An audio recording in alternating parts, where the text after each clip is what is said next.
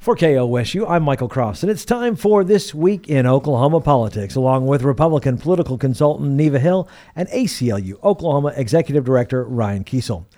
Early voting for Super Tuesday is already taking place as Oklahoma Republicans and Democrats decide who they want to represent their party in the presidential race. While there's not much of a question on the Republican side where President Trump will get the nomination, the big question is on the Democratic side. Ryan, what do you think of this election? I think Sanders is the clear front runner at this point. I think, in spite of the Democratic Party establishment and some of the media establishment that are doing everything they can to generate this cognitive feedback loop of freakouts and paranoia, Bernie Sanders is in a clear position to win the nomination, and he seems to demonstrate time and again in national polls and in battleground state polls that he is the clear front runner to beat Donald Trump come November. I suspect that the ground game that he's had in Oklahoma over the last 4 years will lead to either a victory or a significant number of delegates out of Oklahoma.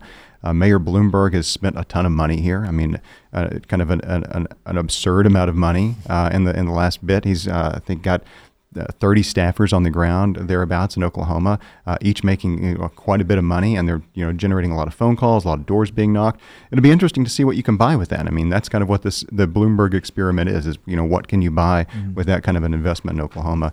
And then one of the things to think about too is that Oklahoma, again, I think will lend its delegates, the majority of its delegates, to Bernie Sanders. But now there's this talk at the national level of a majority of superdelegates frustrating the intent of a majority of voters out of these Democratic caucuses and primaries. Oklahoma's superdelegates, what are they going to do? Are they going to honor the will of the voters, or are they going to do something to frustrate a Sanders nomination at the Democratic convention? Neva. Well, superdelegates have frustrated the process. They're frustrating by their very nature, almost without exception. And but I think the interesting thing will be Super Tuesday this year versus 4 years ago. Yeah. There are all kinds of scenarios, obviously, that the Democrat pollsters and pundits are putting forth. And when you look at states like Oklahoma, like you say, we now have what 4 years ago was kind of a runaway best state for Sanders in terms of the margin. Now we have a situation that most predict that it's going to be very clustered with Sanders, Biden, and Bloomberg. Right, yeah. And Bloomberg, as you say, having put this enormous kind of everything on the table, spending $400 million plus in the Super Tuesday 14 states to see whether or not he can kind of disrupt the whole apple cart and see if he can really be part of the equation moving toward the nomination. So I think there are a lot of things that are in play here. And when you look at the threshold, the fact that in many of these southern states, Sanders has not done well in the past.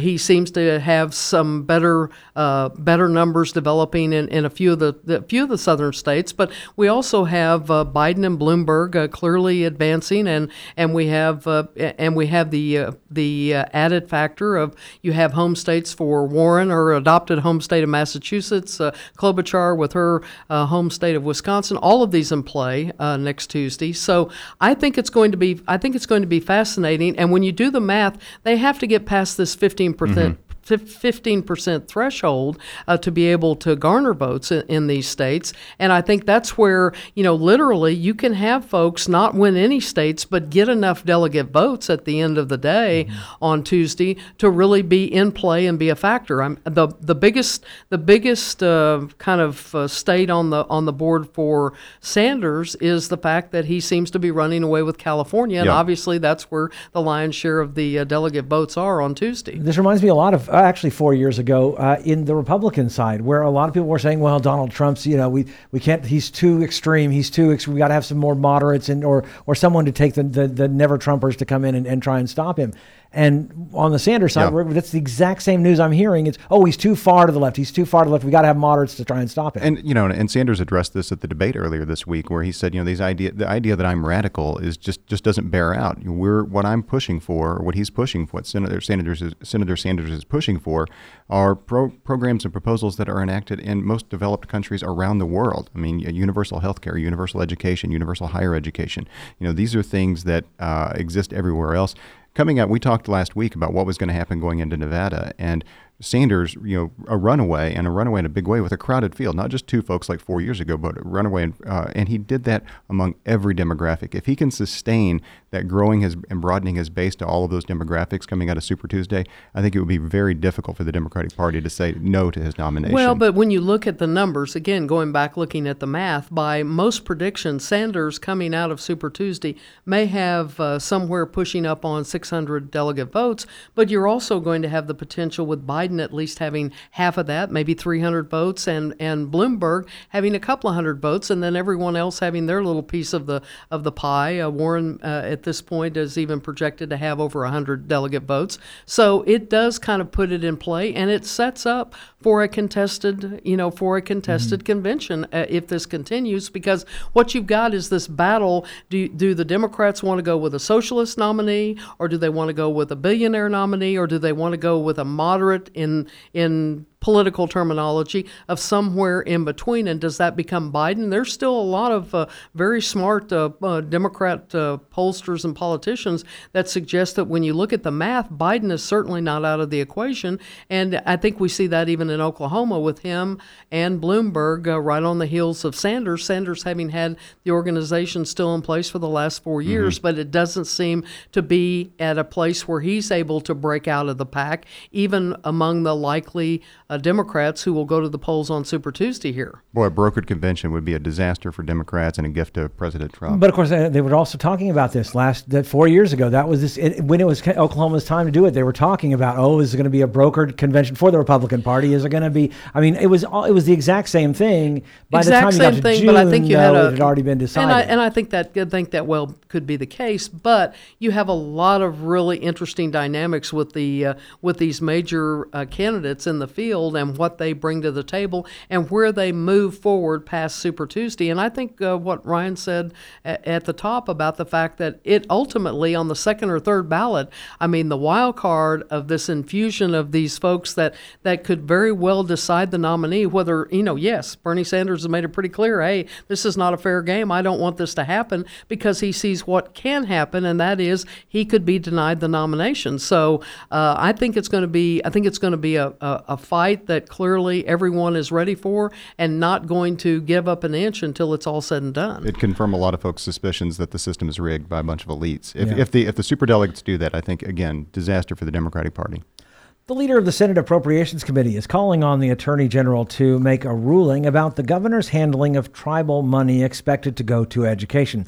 Senator Roger Thompson wants to know if Governor Stitt has the authority to put funds in escrow rather than depositing them in 1017 coffers. Neva, do you believe the governor can put the money in escrow? I think this is the question, and it's been kind of the lingering question, is if in fact is the authority there to do that, and if in fact those funds are used at some point, does it acknowledge that the compacts automatically did renew on January 1? So we're back to this continuing debate, and now in mediation of trying to determine what is the bottom line, and can we get some resolution on this? And when you're talking about money that heavily impacts the budget in a year when we're now, the kind of the doom and gloom is setting in, because the numbers are certainly not only looking at this year being flat, but looking toward the future. I mean, these are big questions, and I think it is like any question that a lawmaker asks the Attorney General. I mean, the Attorney General will respond as he should in giving an opinion on this, so that those that are in the legislative branch can figure out what they want to do moving forward. Right. And I think Neva's right. We're really kind of on the verge of a potential budget meltdown, not just for this year, but for next year. I mean, if you look at those estimates that came back on income tax in particular, if you look at the revenues that are coming, I mean, we haven't even really begun to see the downturn in gross production taxes from the drop in oil prices and the lower rig count that we have in Oklahoma right now. That's probably 5 to 8 months out in terms of the actual impact on state budgets. So we are in this crisis mode. Everybody's trying to figure out what to do. Senator Thompson, this is an incredibly smart move by him to put this to the Attorney General and ask this question, because frankly, as the chair of appropriations in the state Senate, he has an obligation to follow the law. I mean, he gets to put together. He has a ton of discretion to put together that budget to present to the chair, to the Appropriations Committee, and to the full Senate, and to negotiate with the governor and the House.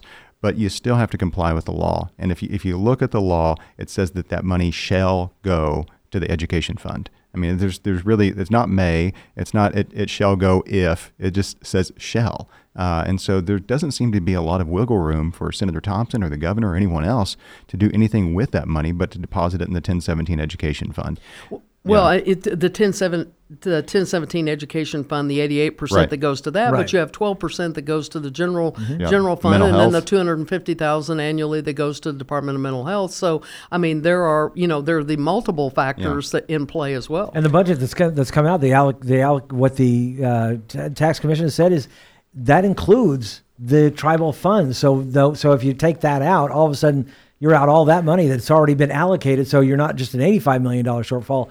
You're a lot more. And I get where the governor's coming from here. The governor's position here is a litigation strategy. It's part of a litigation strategy. They're concerned that if they accept the money and deposit it where the law says that it has to go, that it's an admission that the compact's renewed. Right. I mean, so that's what it is. I mean, but your litigation strategy still has to comply with the law. I think that it's going to be really hard for the Attorney General to come up with a way for the governor to be able to do this, because frankly, that would require the Attorney General to have an official opinion from his office that the compacts did not renew. And Attorney General Hunter bowed out of these compact negotiations well before the renewal date, and I think that he did that on purpose. And now I think he's going to be reluctant to jump right back into it. Well, and we know that the push is on for the end of next month to have some resolution from the mediation standpoint. And, he's not on any hard timeline in terms of getting this opinion back. Obviously, there's this sense of urgency on the part of lawmakers, but all of these things ultimately have to kind of correspond, at least on some timeline, or we're at this impasse where we are still today. Governor Stitt signs his first bill of 2020. House Bill 1230 increases transparency of the Lindsay Nicole Henry Scholarship by requiring the Department of Education to publish information on recipients of the private school vouchers. Stitt added an executive order requiring the agency to adhere to federal privacy laws. Ryan, what do you think of the bill and the executive order? I think that the bills welcome transparency into the way that public funds would be going into private schools. I mean, the voucher program and voucher programs in general are often plagued by a lack of transparency. There's a lack of transparency and accountability that comes along with knowing where the money's going, how it's being spent, how the programs are being administered. So, this was, if you look at the votes on this, I don't remember a single no vote. I think that this was a pretty, straightforward piece of legislation that made its way to the governor's desk, fairly quickly. This legislative session, the Oklahoma Education Association supported it. It had broad support.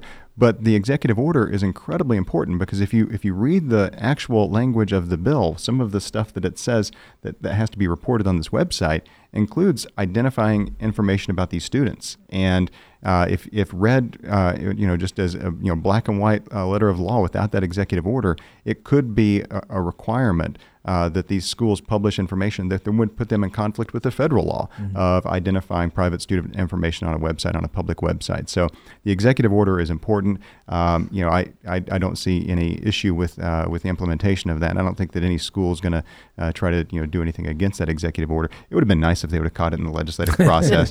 But a bill that lands on your desk with that much support, it's hard to veto and send it back, especially when you think you can correct it with an executive order. Certainly, Neva, it's a far cry from his first bill last year, which was, of course, the permitless carry bill. But it seemed to, have pretty wide support. Absolutely, and this is a scholarship program that's had wide bipartisan support from the get-go. I mean, in 2010 when it passed, and we now see that there are more than 1,000 scholarship recipients across Oklahoma.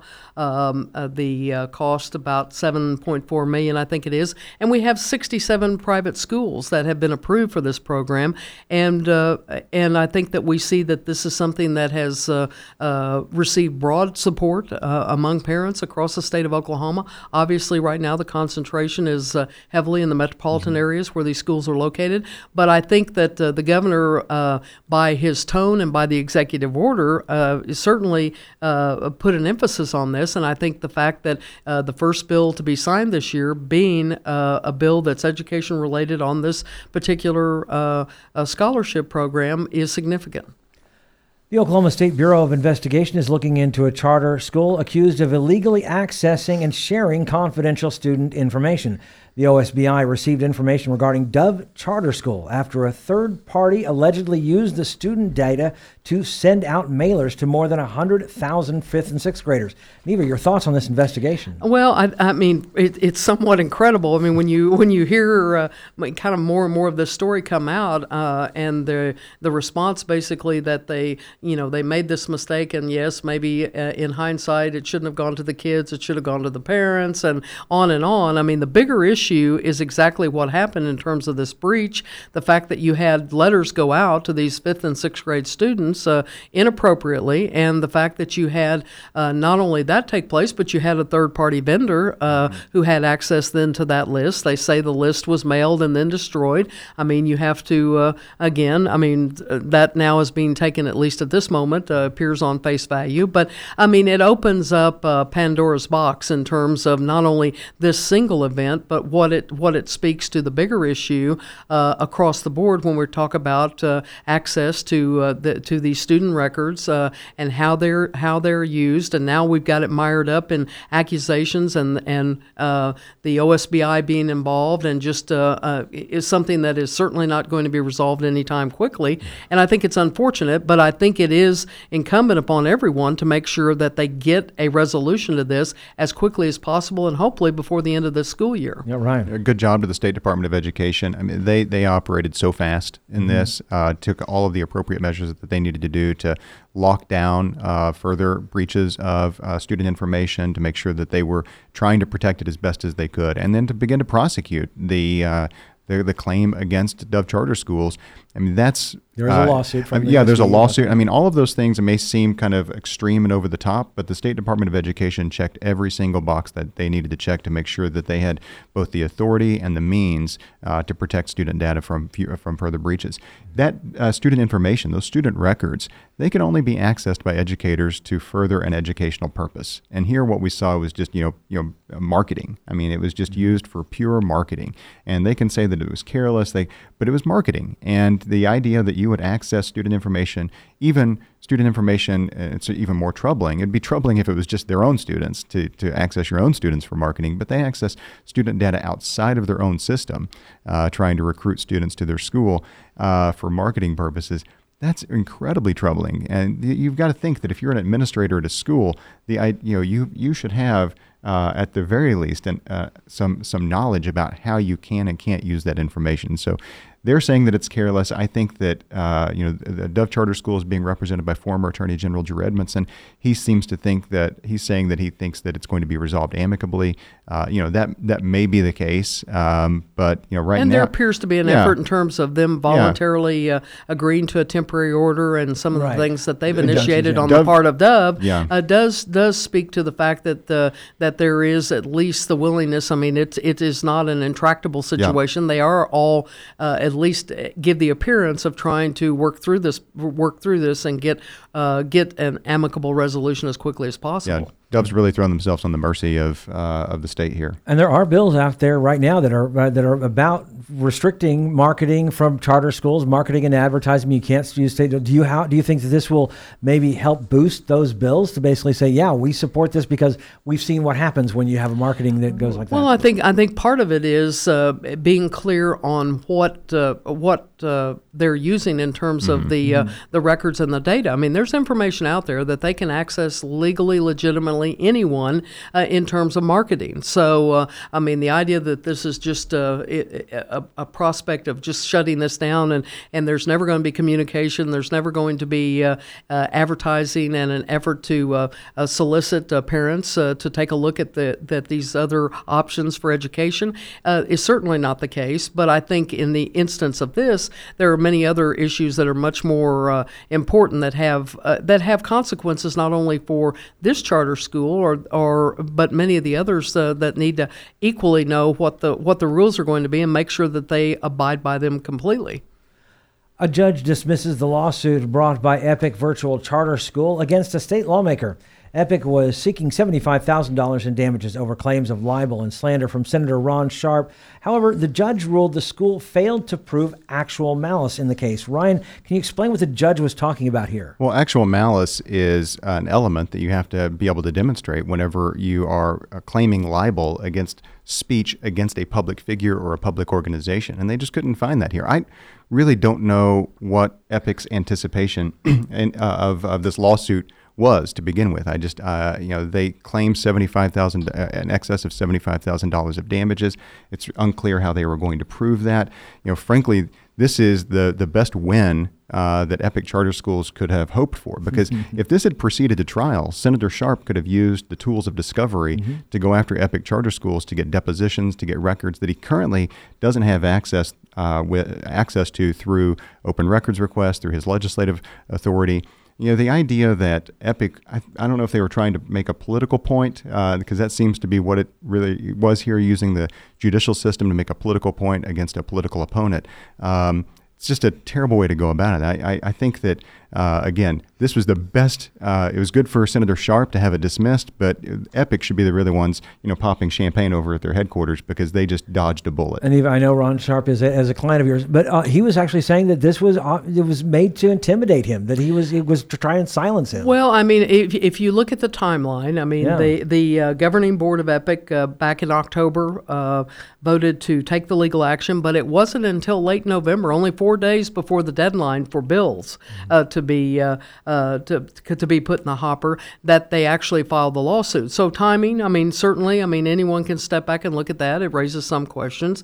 But the bigger issue, I think, that was finally resolved by the judge is the fact that this is core political speech, which was Senator Sharp's attorney's argument, that he's a public official. He was talking about actions that he, as a senator, involved in with his role in as a lawmaker, and talking about education. He's a career educator by background before coming to the state senate. So I think that it was a win. It was a win for the right reasons. But people need to understand that you don't give up certain rights just because you add a title in front of your name and become someone who is a lawmaker. And I think in this instance, that was much of what was involved here. Is this just this war of words and this disagreement, a very vehement disagreement between Epic and Senator Sharp on some of the things that were transpiring that he had disagreements with. And this is a very base First Amendment ruling. So, I mean, really, the winner is us, because our First Amendment rights were basically upheld by the courts. Yeah, I mean, but I'm kind of surprised that the judge got to the First Amendment, analysis as the basis for her ruling, because to me, generally a judge doesn't want to touch on a constitutional issue. They want to they want to touch on some. They want to find the narrowest ground to rule on. And here, legislative immunity for speech during legislative activity, to me, seems to be the more appropriate way to rule here, because what Senator Sharp was doing was a basic function of a state legislator. And whether you agree with what he was saying about Epic Charter Schools or not, the way that you hold him accountable for that kind of speech against an organization that receives millions of dollars from the state of Oklahoma, the way you hold him accountable for that is at the ballot box. Now, if Senator Sharp, found some constituent in his district that he just really didn't like, and he started putting press releases out just targeting that person for libel and slander. But this is a public entity. Right. They're getting, they're getting our tax dollars. State legislators, again, whether you agree with them or not, they should have that kind of power to be able to speak about those things, to investigate about those things. And if you don't like it, you hold them accountable at the ballot box. You don't try to intimidate them with litigation and lawsuits. Ryan and Eva's comments do not necessarily reflect the views of the ACLU, KOSU, its staff, or management. Programs like this are made possible through support from KOSU members who are listeners like you. Consider a gift to KOSU in support of This Week in Oklahoma Politics at kosu.org.